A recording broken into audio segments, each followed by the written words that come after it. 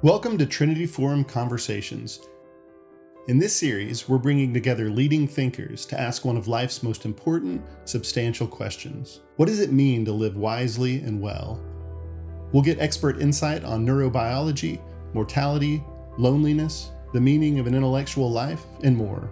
In this episode, we'll talk with Trinity Forum Senior Fellow, Lydia Dugdale.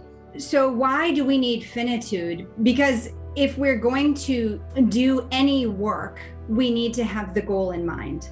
Any project we undertake, we need to know what the end is of that project.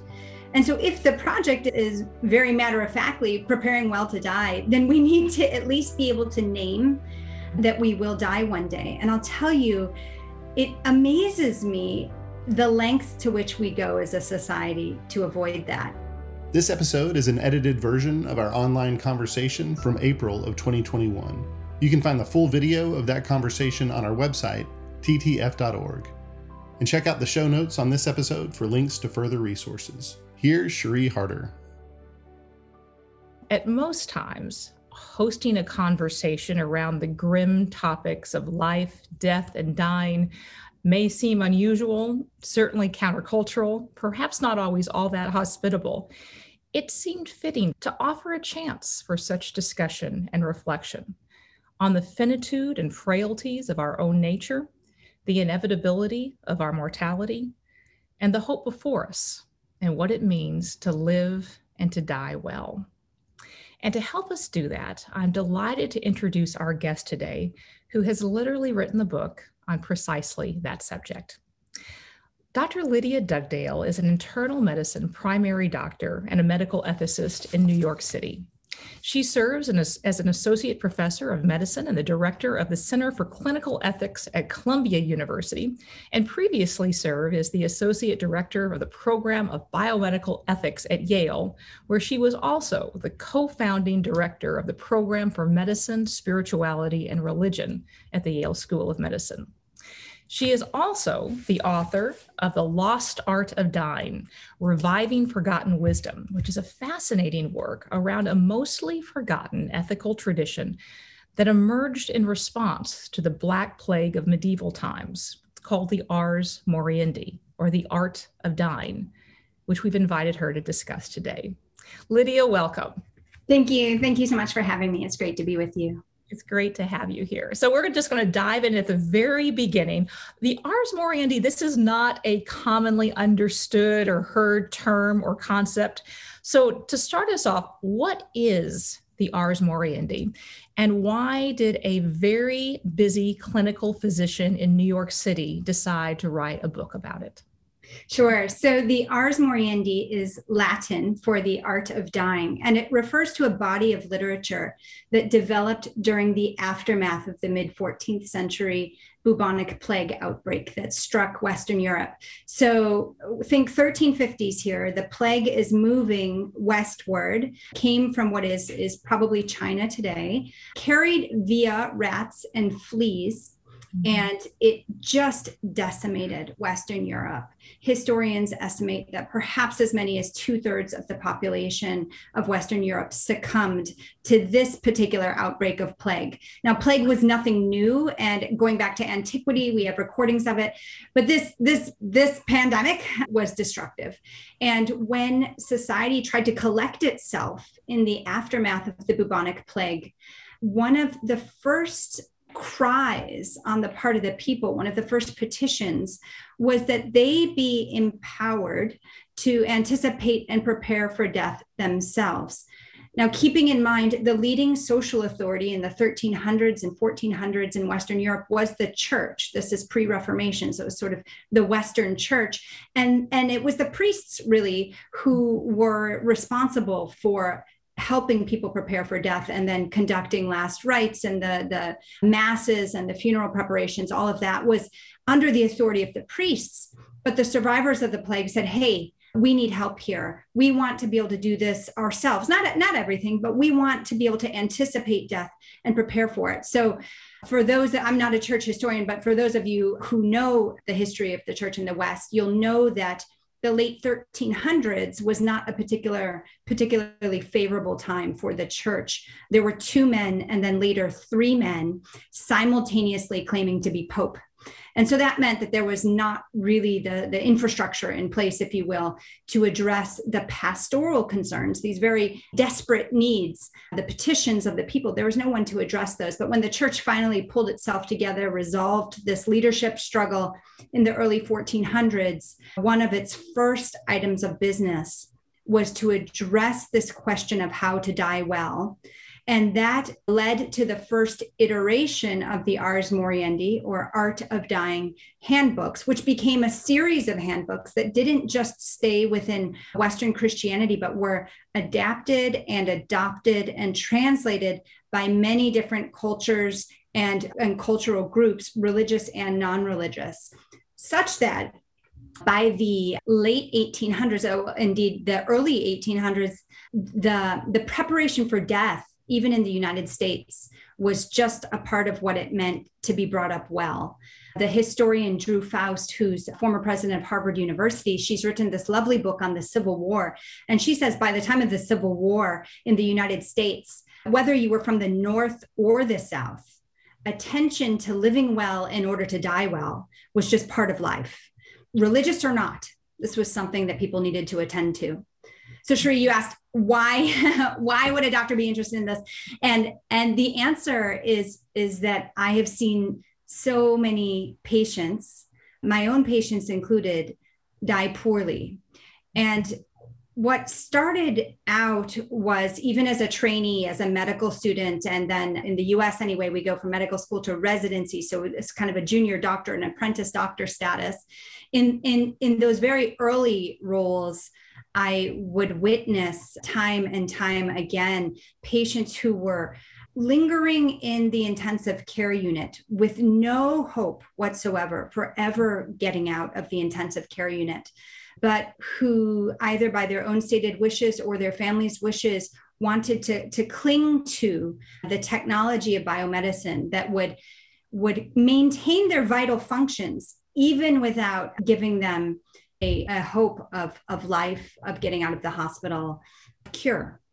And that seemed problematic because while as a doctor, I'm all in favor of the goods of medicine and the goods of medical treatments, there's a way in which we can cling too fervently to them and not do our own work of preparing for death. So there's this kind of over medicalization of dying that I've experienced again and again and again in the hospital. And then that is also related to questions my patients have asked me, existential questions, you might say, these questions of human existence. Why am I here? What is this life all about? I just got this terrible diagnosis. I know I'm dying. What is the meaning of life? These sorts of questions patients have brought time and time again into my primary care clinical office. And so through opportunities to talk with them and engage them in sort of, interrogations of their own beliefs and what they read and what matters to them, I came around to combining those two, kind of the very practical, how do we use technology, along with maybe the spiritual or the existential. And that's what led to this book. So long answer. Oh, that's great. Now, you mentioned just a few seconds ago, the number of patients that you've had that have sort of lingered on indefinitely when death was certain, but they were unwilling to let go. And in a way, you start your book out that way too. You said right at the outset that dying well requires the recovery of a sense of finitude. And in many ways, this is a fairly countercultural assertion. I'm thinking about a lot of well-known tech tycoons who've invested literally billions of dollars trying to crack or even hack the code for our aging and our mortality, or to freeze their brains so that in some way they can live on forever. So in many ways, that kind of approach is even valorized or admired, this sense of bravado, of knowing no limits. So I'm curious why you believe that the realization of our limits is the first and necessary step to dying well. Yeah, great question. So the book that we're sort of talking about today was preceded by an academic book that is a collection of chapters where I got a group of really smart colleagues together to think through this question of what it would mean to die well. And part of that was looking at these various iterations over 500 years of the Ars Moriendi and of this body of literature, Art of Dying body of literature. And what was common to all of those iterations of these handbooks on dying well were two things, actually. This recognition, acknowledgement of human finitude, and the role of community in helping an individual prepare for death. So why do we need finitude? Because if we're going to do any work, we need to have the goal in mind, right? So any project we undertake, we need to know what the end is of that project. And so if the project is very matter-of-factly preparing well to die, then we need to at least be able to name that we will die one day. And I'll tell you, it amazes me the lengths to which we go as a society to avoid that. And so it's not just the tech tycoons, and the cryopreservation, these sort of freezing brains and freezing bodies in these super cold tanks in the hope that one day we'll have a cure. So it's not just that, but it's sort of all of the ways that we are constantly remaking ourselves as individuals. And certainly the privilege and the affluence of the West underscores this, the new look, the new wardrobe, the new car, the new, right? It's a constant remaking ourselves in a way to avoid thinking about our end, right? And so that's why if we're going to be talking very practically about how do we live well in order to die well, and then we need to be able to name that we're dying well. And I'll just say, just briefly, many people are aware of the work on death and dying, I think from the 1970s, where they talk about the 5 stages of grief, and that you have to come, the last stage of grief is coming to accept death. And I think specifically for Christians, right? Our theology, the Christian theology about death is one of a paradox in many ways, right? Death is overcome. That is what Christians celebrate on Easter Sunday. But death still has a sting. It still is bitter. It hurts. It rips a hole in the fabric of our lives. And so we hold in tension, or those who adhere to the Christian theology hold in tension this idea that death has a sting, but also is ultimately overcome. So we need to start. So we don't need to accept death, but we need to start by acknowledging our finitude. And that's why I kind of put that as the first plank in trying to revive an art of dying. Well, your second plank you just alluded to, and that is the embrace of community. And it seems like there is a paradox there as well, in that in many ways, suffering and death is an isolating process. Pain tends to isolate us from others. We don't want to go out. We don't have the energy to do that. Death itself is a solitary journey by its very nature. And so if the embrace of community is another vital plank in the Ars Moriendi to dying well, it means that others are going to have to surround the dying person. And I think almost all of us on this call most likely will have to care for someone who is dying before we die ourselves. So I wonder, just both philosophically, but also practically, as a doctor, how do we provide the encouragement and the relational care to bring community to someone who is dying so that they can die well? Yeah. So I tend to imagine 3 different levels of community, especially for my patients. The first level is that most intimate group. So an exercise that I give to my patients sometimes is this. You're healthy now. That's great. I'm so glad. But let's just say you get to the point where you're dying and you're actually dying in bed. Who do you want to be surrounding you at your deathbed? And how are you investing in those relationships now? So that's sort of that most intimate ring of community, if you will. I gave a talk once and someone said to me, well, I know who I want to be at my deathbed. I just really can't stand the people. And so could I wait until, later in life to try to invest in those relationships? And of course, right, it's kind of a silly question, but think about it, right? If we invest in those relationships now, not only will they be stronger at the end of our lives, but they'll be so much richer now. And for the time that we have remaining, we'll be able to enjoy those relationships so much more. The give and take, right, of relationships. So family, whatever, close community. Sometimes people say to me, look, I'm kind of a loner. I like to be alone. There's one person, maybe two people that I would put in that category. That's great. We're not talking about the whole village. There's this wonderful book that's a review of 1,000 years of practices of dying in the West by a Frenchman, actually, Philippe Aries. I know there are people on this call from France, so I'm sure I just butchered his name, but he has a wonderful review of practices of dying. And he talks about how there was a time in the Middle Ages when if a person was dying, the village would be summoned and literally all the members of the village would parade past the deathbed. I mean, that's overkill, right? We don't want to go back to that. At the same time, identifying one or two people, investing in those relationships, absolutely critical. But then the community moves out from there, right? So some of my patients are very involved in religious communities or the senior center or, a bridge club or something like that. So there's sort of, and in that next layer out, these might not be the people you want really in your business when you're dying, but they are there to support. They'll bring meals, they'll help give rides.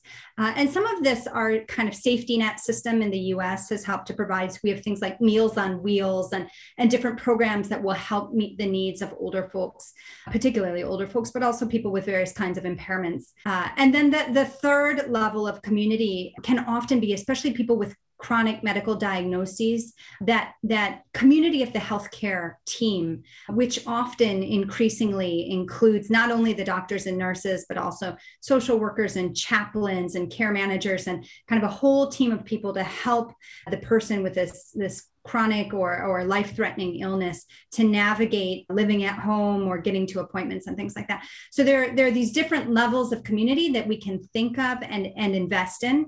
And I think that's, again, the second most fundamental task of preparing to live well in order to die well. So you mentioned the parade of French villagers around the person who had just died. And while we may not want to go back to a parade around the dying, you do talk about the importance of ritual, to help in dying well.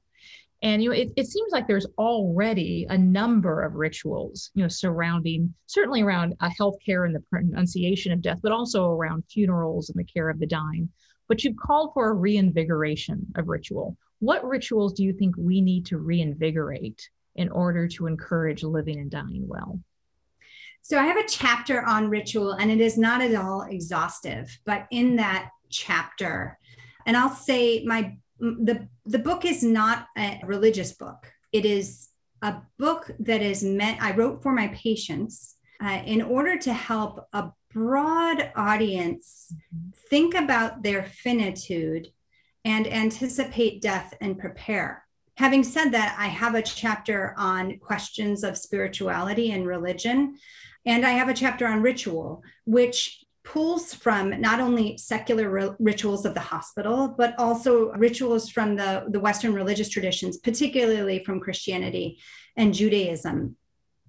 And what's so fascinating about ritual is that for one, the work has been done. So there's often this sense that in this modern era of having to reinvent ourselves and recreate everything, that we also need to write our own funerals, meaning we have to write the whole liturgy, or we have to come up with all the, we have to sort of figure it all out on ourselves.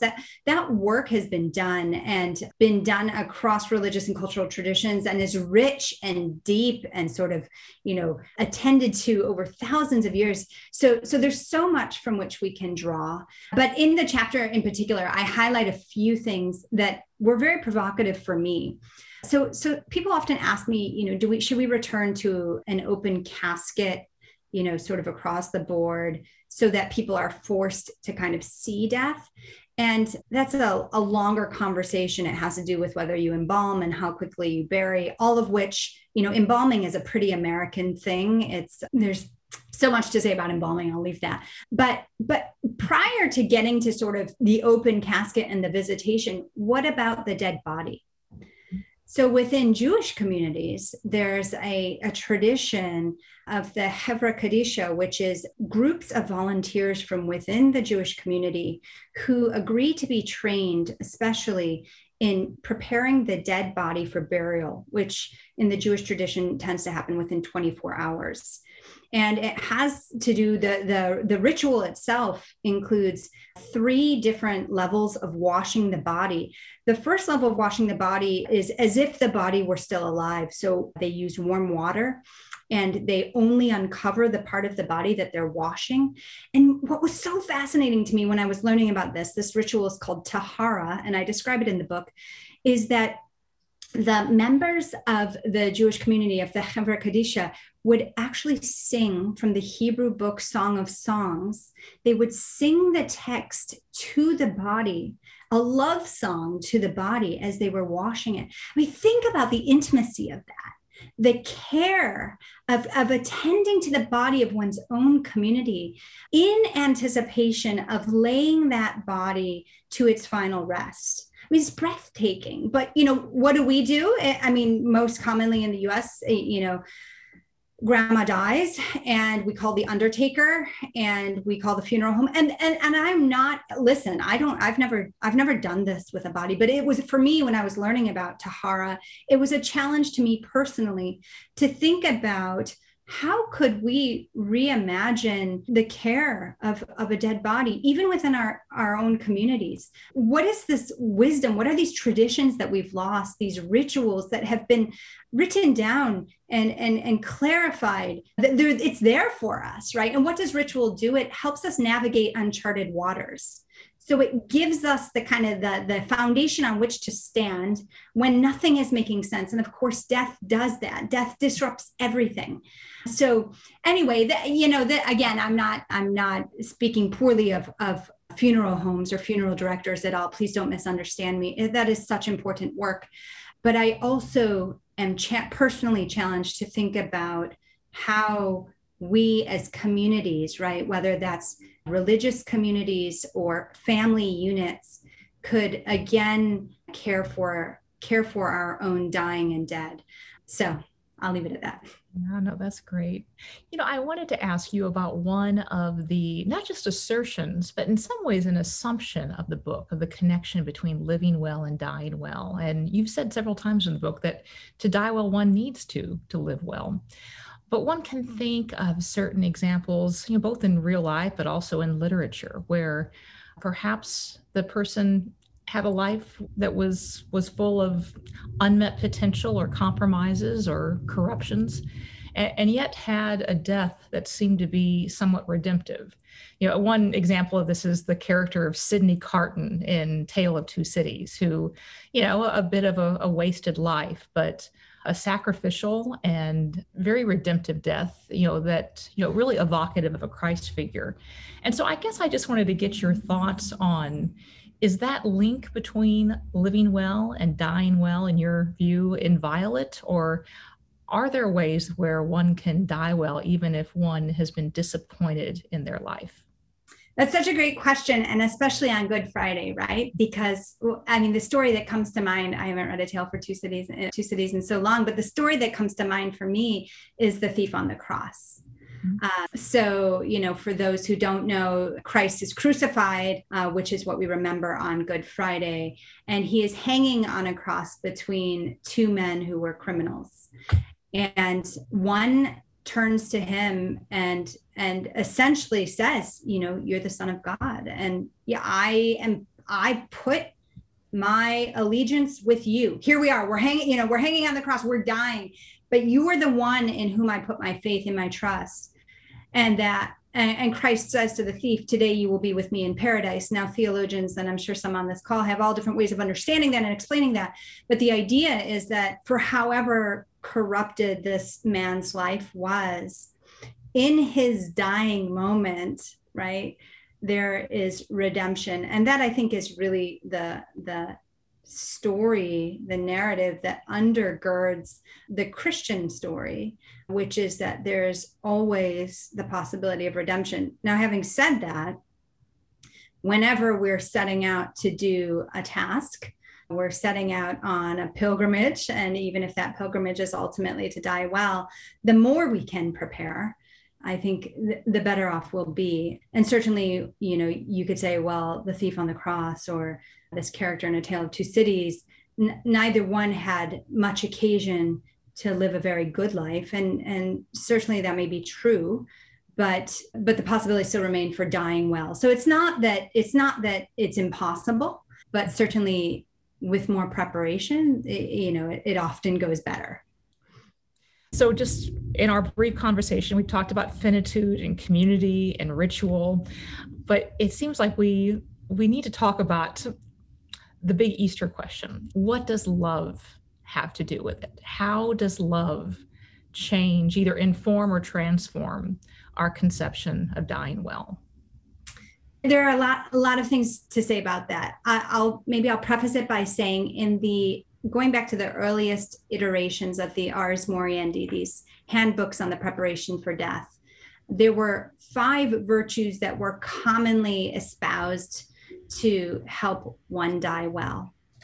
And they were in contrast to kind of 5 temptations to dying poorly, which is the way the writers of the booklets put it. But one of the virtues was the virtue of patience as a consolation to the temptation to impatience, the sense that I just want to die and get it over with. I'm just sick of this suffering. I just want to be done with it. And the Christian scriptures talk about how love is patient. And the patience, the way that we bear our suffering, the way that we bear our infirmity is best done in the context of community that can help bear those burdens for us. And that is all undergirded by love.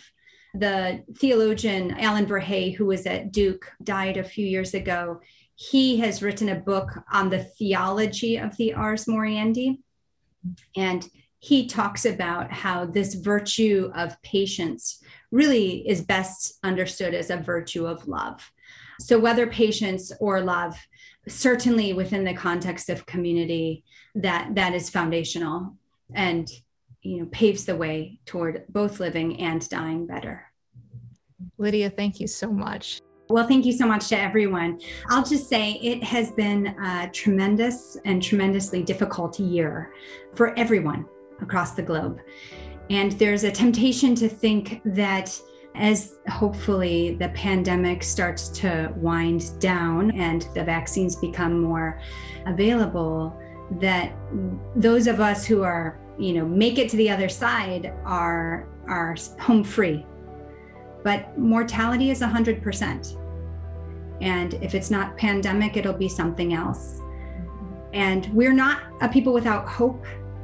So I encourage you to take this season to think well and think hard about dying well, and then to work backwards toward your living, to examine how you might live well today and for all of the days that remain. Thanks again.